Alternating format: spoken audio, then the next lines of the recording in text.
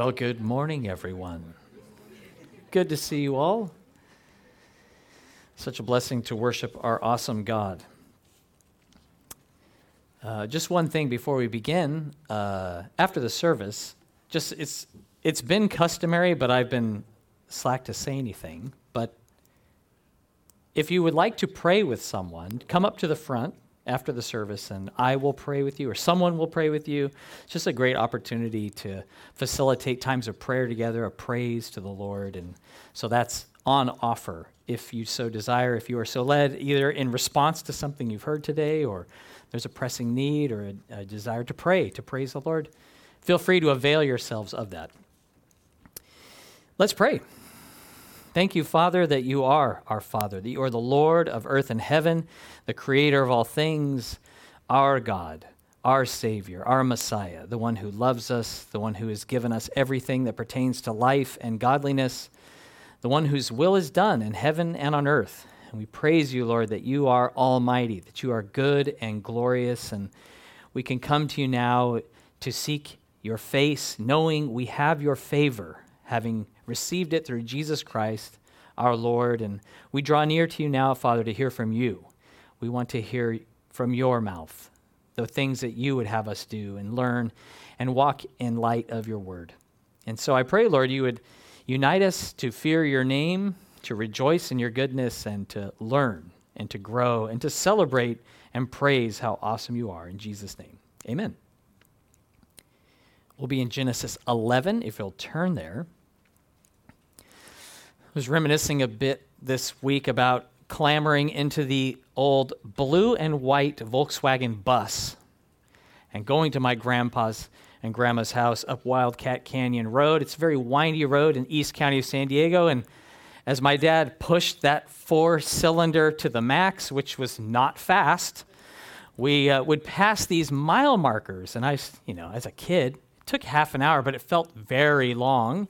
You're going up and down, and these mile markers would click by, and you'd see them around mile 11. That meant you're coming to a big drop and almost there. It's like, finally, we're almost there. And we always made it. It took a while, but we did make it. And if we look back upon our lives and upon history, there are milestones. There are things we can look back and say, okay, there are things that happened along the way that have led me to this place where I am today. And we can know that God was there. In that moment, we don't always feel his presence. We don't always recognize how close he is and how he's helping us. But often when we look back, we're like, God guided me through that. God protected me. God provided at the perfect time. And then our life becomes a testimony of his faithfulness, that he was with us, that he provided and cared for us, that he led us to him and to be used by him. And during this study of Genesis, we have seen a few of those major milestones of the earth and history with we witnessed the creation of all things, of all living things by God, man's rebellion and fall into sin, God's judgment with the global flood, and now we arrive at the next one, which is the Tower of Babel. Last week we talked about how God, wiping the earth of sinners, save 8 people, did not rid the world of sin, because guess what? There were still 8 sinners. Noah and his family, though a righteous man and walked with God, he inherited the curse from Adam, the sin that brings death. It's an incurable condition that humanity has suffered under since the beginning.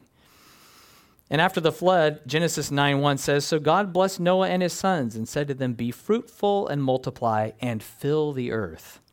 And you can know that whenever God gives a command, there will be some people who disobey that command, who go, no. Right? Adam and Eve, and all the way through. When God says something, not everyone obeys him. In the Garden of Eden, Adam and Eve, they conspired to transgress. And today we're going to read of everyone joining in forces in opposition to God. But God, he is wise and mighty and awesome, and he's not troubled by this. Like, there's a lot in the world that I find very troubling. There's things I hear or see that are troubling, but God is not troubled. He is not touched as far as feeling insecure or overwhelmed about what to do. He knows what he is doing, and he is on the throne. Even when people do what they will do, God's plan will still be accomplished in due time. Let's pick up our text in Genesis 11, starting in verse 1. Now the whole earth had one language and one speech. And it came to pass as they journeyed from the east that they found a plain in the land of Shinar, and they dwelt there. Then they said to one another, "Come, let us make bricks and bake them thoroughly." They had brick for stone, and they had asphalt for mortar. And they said, "Come, let us build ourselves a city and a tower whose top is in the heavens. Let us make a name for ourselves, lest we be scattered abroad over the face of the whole earth." God had told Noah and all those preserved from the flood, "Be fruitful, multiply, and fill the earth." Noah walked with God. It seems as time went on, that command was ignored or forgotten as the people gathered together as one and journeyed from the east. They all spoke one language. They were all one people. It's not recorded for us what language that was that they were speaking. Languages today, they're often defined by where you're from or a group of people. Like my forefathers, way back 4 or 5 generations, likely spoke French because they lived in France, right? So we only know they spoke that language is because they came from that place, but we don't know. There were no boundaries. There were no people groups. It was just one group of people that all spoke the same thing. And they found a plain, and that's an area in Shinar that later became known as Babylon, where they dwelt together, and they said, "Hey, let's make bricks. Let's build a city. Let's build a tower to reach up to heaven. Let's make a name for ourselves and prevent being scattered." It's like they built this artificial mountain. They said, "We're going to rally around and build this thing to prevent the thing that God said should happen, that we should fill the whole earth, that we should be fruitful and multiply." And notice the way that they say that. It's very much all about them. There's really no regard of God at all there, where they say, "Let us make bricks. Let us build ourselves a city. Let us make a name for ourselves, lest we be scattered." They are central to their plans. God's not in their plan at all. They were more interested to make a name for themselves and to honor the God whose name is above all names. It's uncanny how man made in God's image seeks to be God, to live as God. And that was the temptation Eve fell under, where if you eat of this fruit, you'll be wise like God. You'll have understanding like him. Then people, they're working to build a tower to reach up to God, who's unapproachable in glory.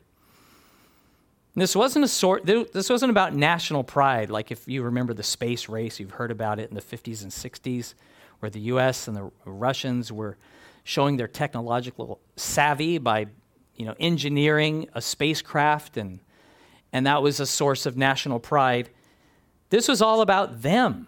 This was all about them really against God, that they were going to make a name for themselves, that they were going to prevent being scattered. And they united in pride to avoid doing the thing that God directed them to do.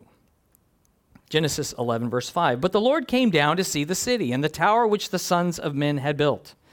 And the Lord said, 'Indeed, the people are one, and they all have one language, and this is what they begin to do. Now nothing that they propose to do will be withheld from them. Come, let us go down and there confuse their language, that they may not understand one another's speech.'" The labor of the people to build the city, it was known to God. He says, "Let's go down and check out what they're doing. Let's see what they're building." And he came down to see it. And he observed they're all one people. They're all united in one language. And they're all united with this one purpose. There's no checks and balances like we see in governments today between parties or one nation and another nation that are operating for the prosperity and peace of their own people, where they're trying to live together in harmony. They were all in opposition to God. There was nothing to check them. There was nothing to guide because they weren't looking to the Lord. God would intervene. By his counsel, suddenly they were confused with this flood of languages. Thousands of languages just suddenly were birthed in a moment. Just think about how that would be, where people that you had conversed with, suddenly you weren't able to understand each other. You can understand what other people are saying, and you're calling a chair, but they're calling it something totally different, and they don't know what you're saying. And it was shocking. It was unexplained. Like we don't read of anyone understanding what actually just happened, but they're all confused. God brought great confusion and disorder upon their building project by erecting this language barrier. They couldn't cross it. Now, just for grins, I tried to find some alternate explanations offered for how all languages came to be. I found this quote from a Forbes website. It does not fill me with confidence. It says, the earliest language reasonably confidently identified through scientific methods is probably Proto-Afro-Asiatic. And I was like, why don't we just say, we don't know? That seems a lot better to me. But I was finding quite a lot of the same thing, and so that was just like the one, all right, this is the best we can do. It seems like a lot of linguists, they marry the formation of languages to Darwinian evolution. It poses a lot of problems, like trying to explain how non-life became life, or how you have disorder and chaos to orderly cellular structure that reproduces. It's very difficult to try to explain that when you have all these languages that we know have gone extinct, and there's very few that are being made. And if they are, it's pulling from different languages to cobble together a different one. God created plants and animals fully formed, and he created languages fully formed as well, understood by the speaker, and some who understood them, and others it was just babbling. They had no idea what they were saying. While we do observe languages changing over time, you can read a book written in English a couple hundred years ago, and you'll see for yourself how things have changed. The Bible teaches that God confused languages, that he created all these languages just like he created man, and that man's united efforts proved futile over the God who is gracious and merciful. Verse 8, so the Lord scattered them abroad from there over the face of all the earth, and they ceased building the city. Therefore its name is called Babel, because there the Lord confused the language of all the earth.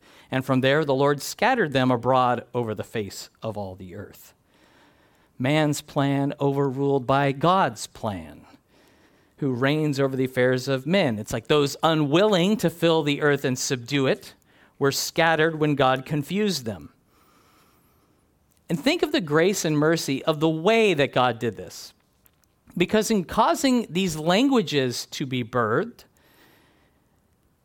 he was gracious to enrich them, to expand their means of communication. He didn't hinder their communication, he actually expanded it, and by it created all these different cultures so that he might draw them all to himself.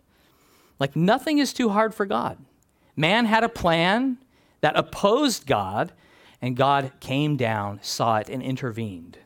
Now this word Babel, it means confusion, and we see that by this confusion, it divided people into families, into languages and nations, as it said several times in the previous chapter.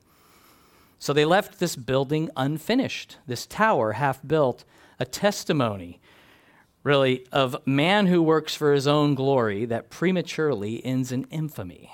And there it stood, a monument to their failure and to God's plans and success. That God's able to bring the labor of man to nothing, and at the same time accomplish his plans and purposes. It's like, if God's plans are not done by people's obedience to him, it will be done by him in spite of their disobedience. What confidence we can have in God. One thing I wanted to point out is that these 9 verses, they're an example of chiastic structure that we find throughout the Bible.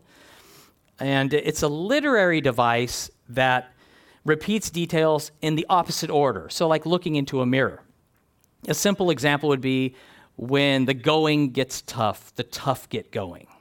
So you're just repeating the same thing, but in a different order, so it gives you more understanding. Or my dad's favorite was, be true to your teeth or they will be false to you. Okay, chiastic, that's what that is. So I have a slide about this, and I'll see if it comes up. It does. So I'll move just to the side. So you see that there was one language in all the earth, People found a plain and dwelt together. They said, "Come, let's build a city that rises to heaven." God came and looked at the city. "Come, let us go down and confuse their language." The people were scattered and lived everywhere. There were many languages spoken on the earth. So that's the structure here. And the main point is the middle. God came and looked. He came and saw. And then he confused their languages. And you'll see this structure sometimes throughout large portions of the Bible, or like a small thing that Jesus says.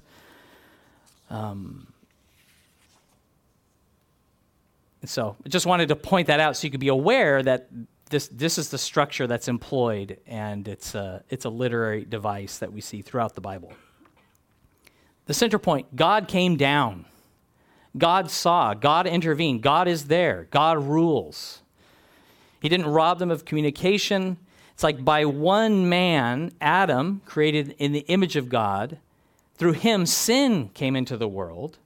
But by the sacrifice of God, born as a man, he would provide forgiveness and eternal life. We had no choice but to be dead in sins. Jesus came to earth so we could choose him and have life. So you see that structure, that it's parallelism that can be the same or opposite. We can be born again. We can be filled with the Spirit. And it's estimated there's 7,000 plus languages spoken today. The design for all of them is the worship, praise of God. That we would all be joined together, every one of those languages that God has made, that we would be praising him with that language, that we would be speaking truth. God's given us all unique voices, singing voices, speaking voices. Instead of boasting in pride, instead of lying or deceit, we're to speak the truth. We're to proclaim the goodness of God, using edifying words rather than words that tear down. I love this passage in Zephaniah 3, 8 and 9.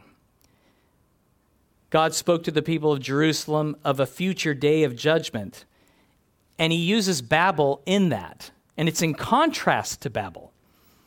Zephaniah 3, verse 8, God said through the prophet, "Therefore wait for me, says the Lord, until the day I rise up for plunder. My determination is to gather the nations to my assembly of kingdoms, to pour on them my indignation, all my fierce anger. All the earth shall be devoured with the fire of my jealousy.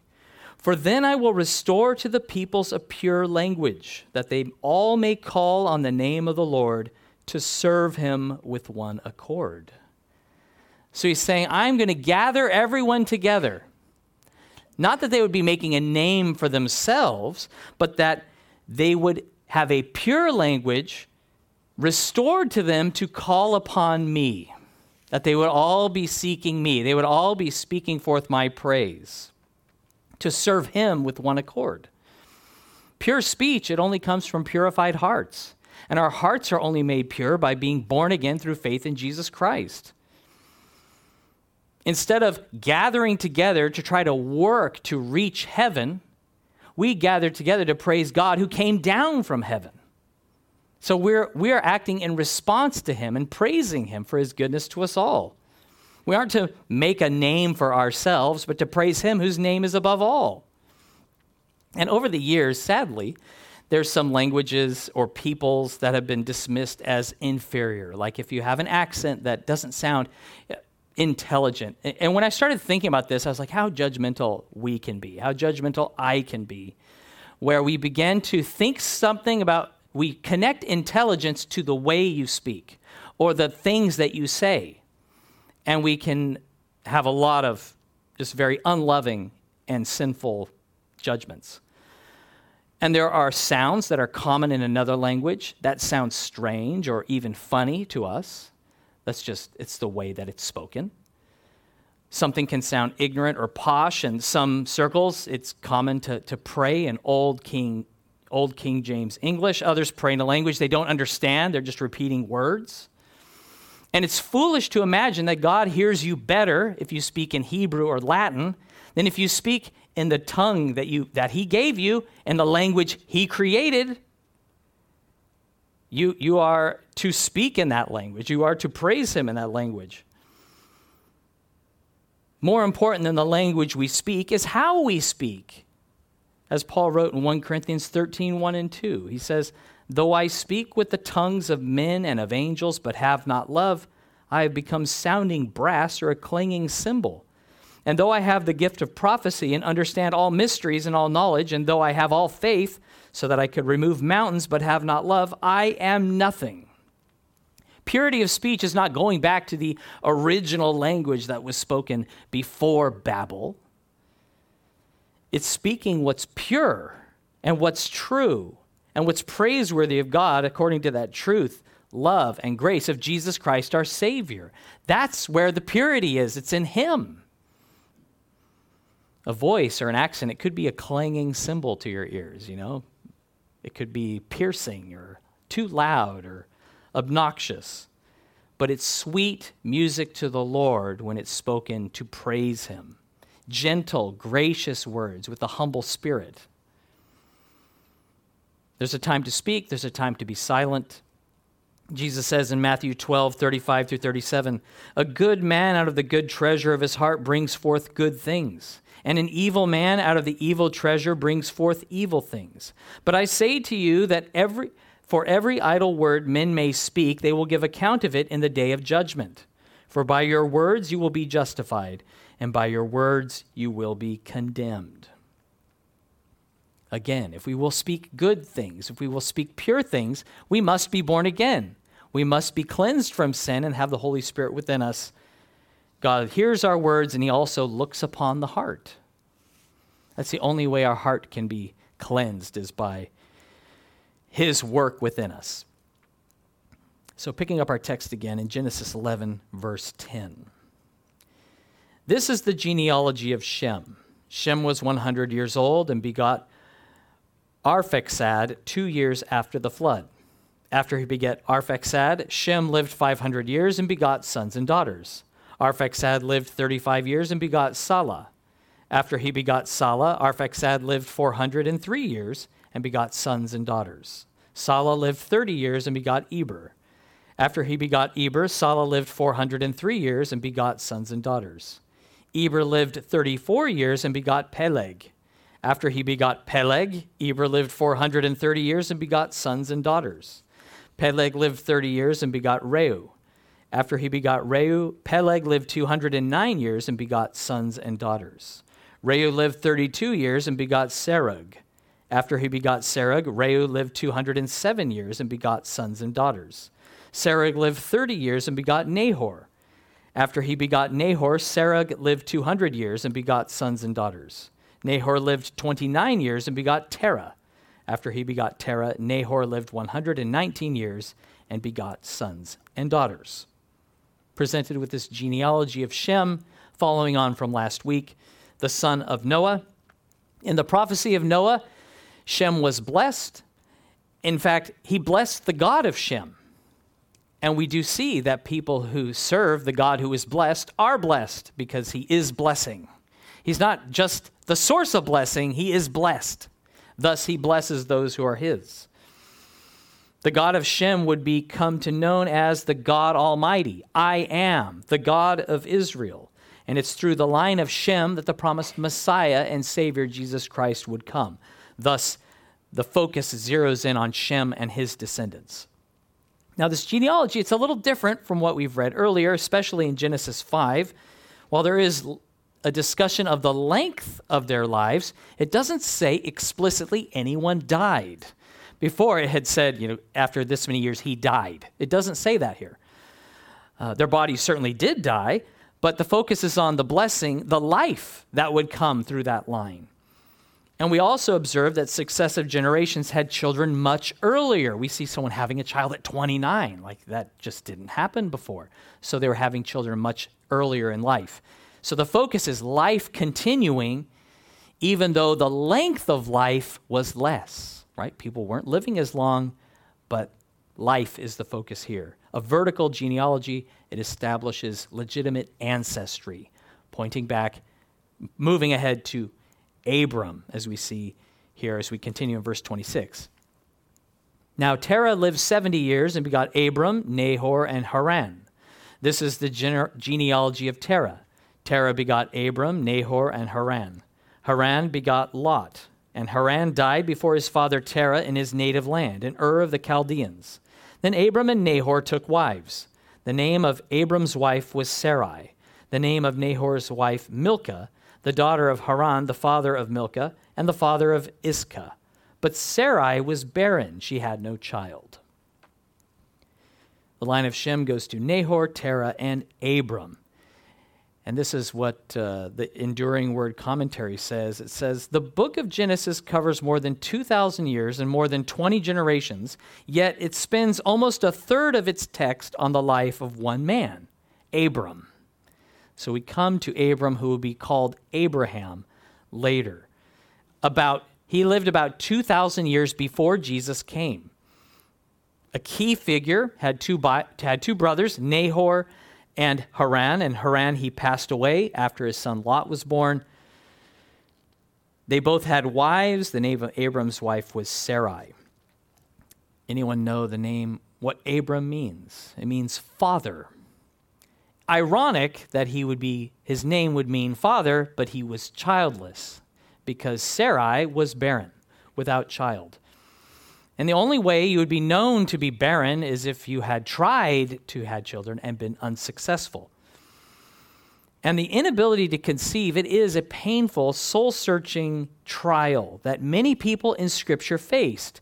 Interestingly, Abraham and Sarai, Isaac and Rebekah, and Jacob and Rachel, all in turn, they all had times of barrenness.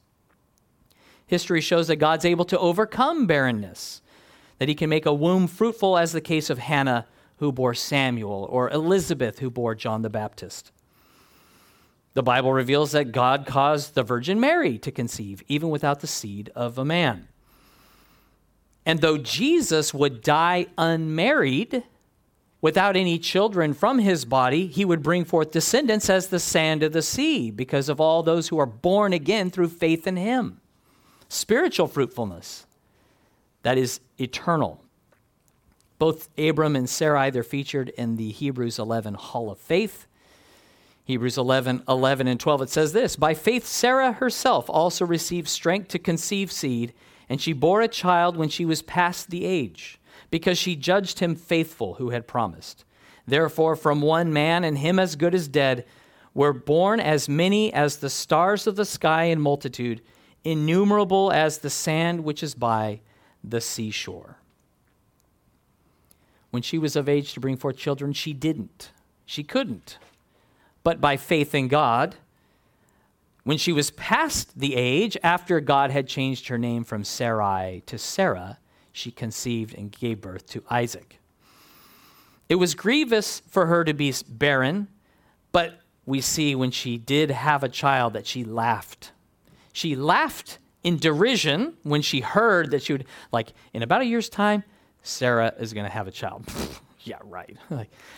That's not going to happen.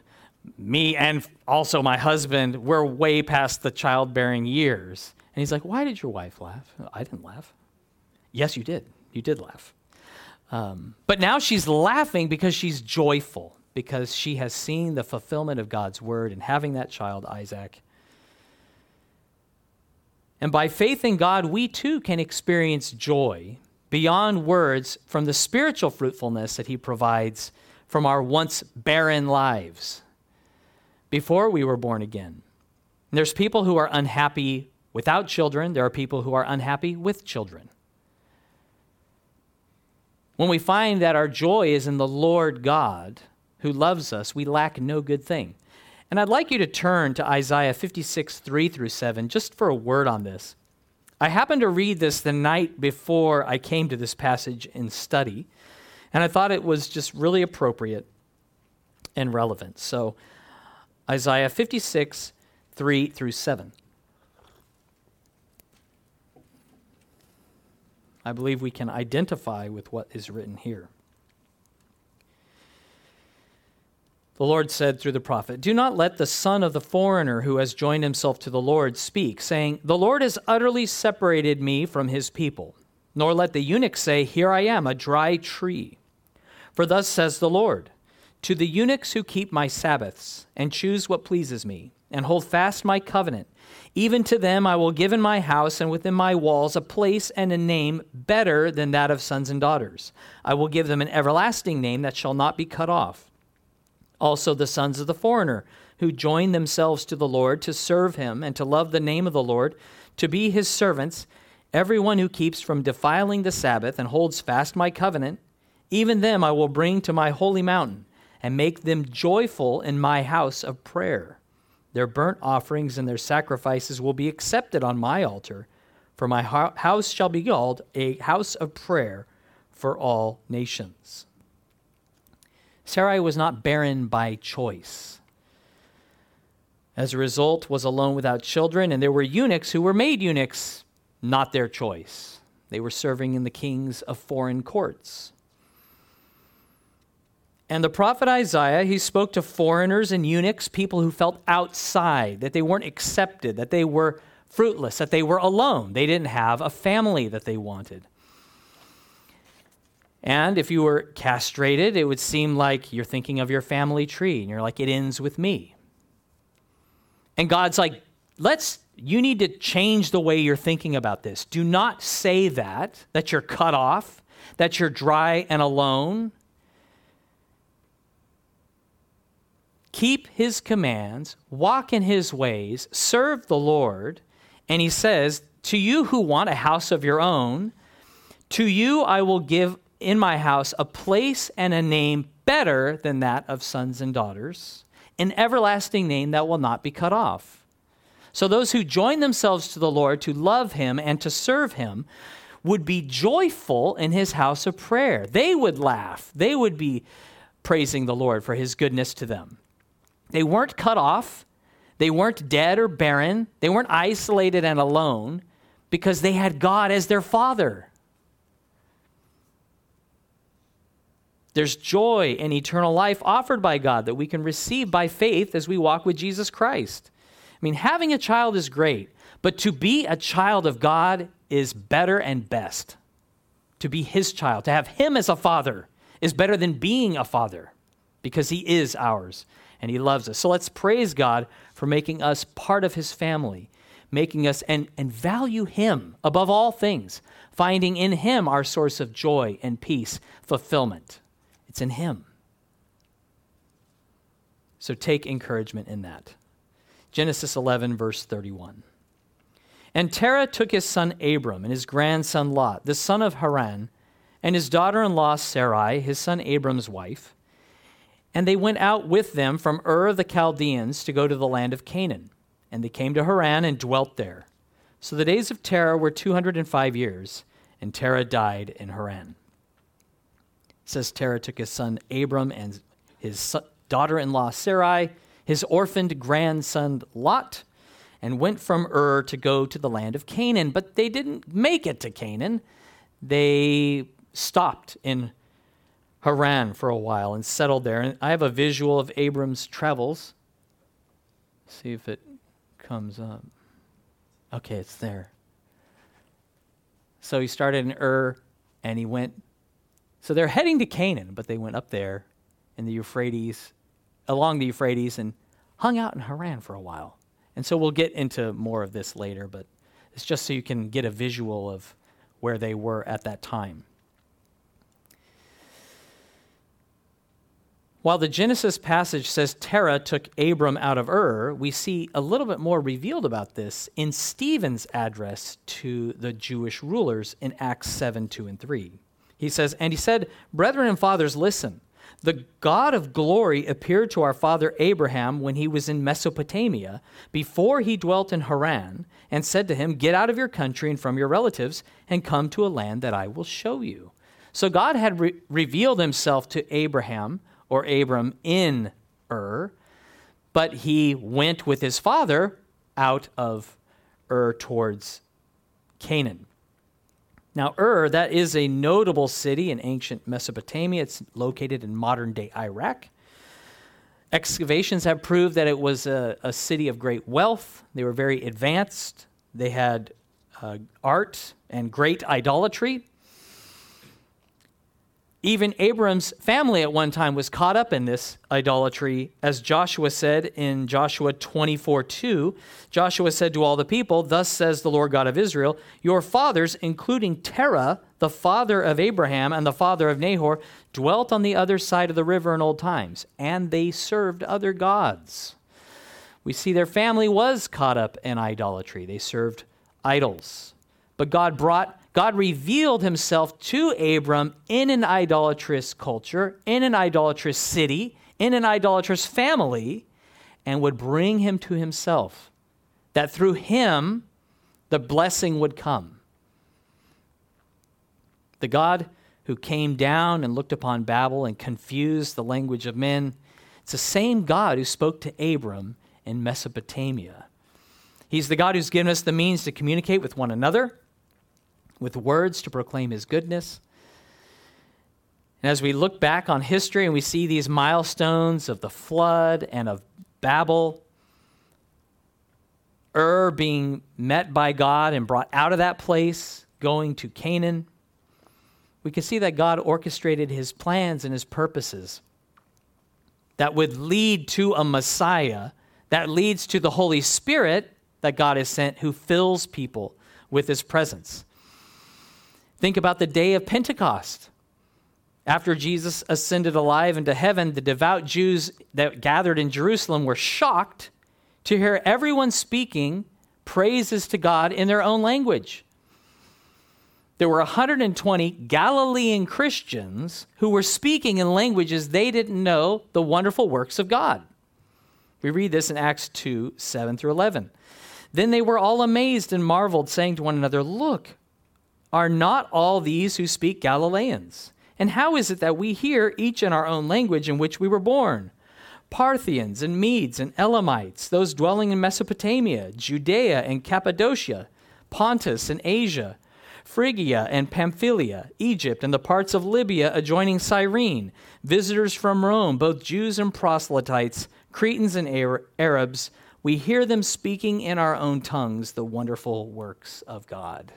Friends, this is purity of language. This is purity of speech, that you would speak such praises to God. 1 Corinthians 14 says, "Those who speak in tongues do not do so to men, but to God, that it is praise to him.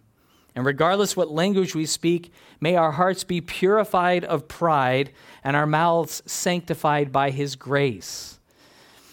Our lips and our lives, they can be a testimony of God's faithfulness and provision to us. And he has been faithful according to his promises. So our lips, they ought not to be barren of praise.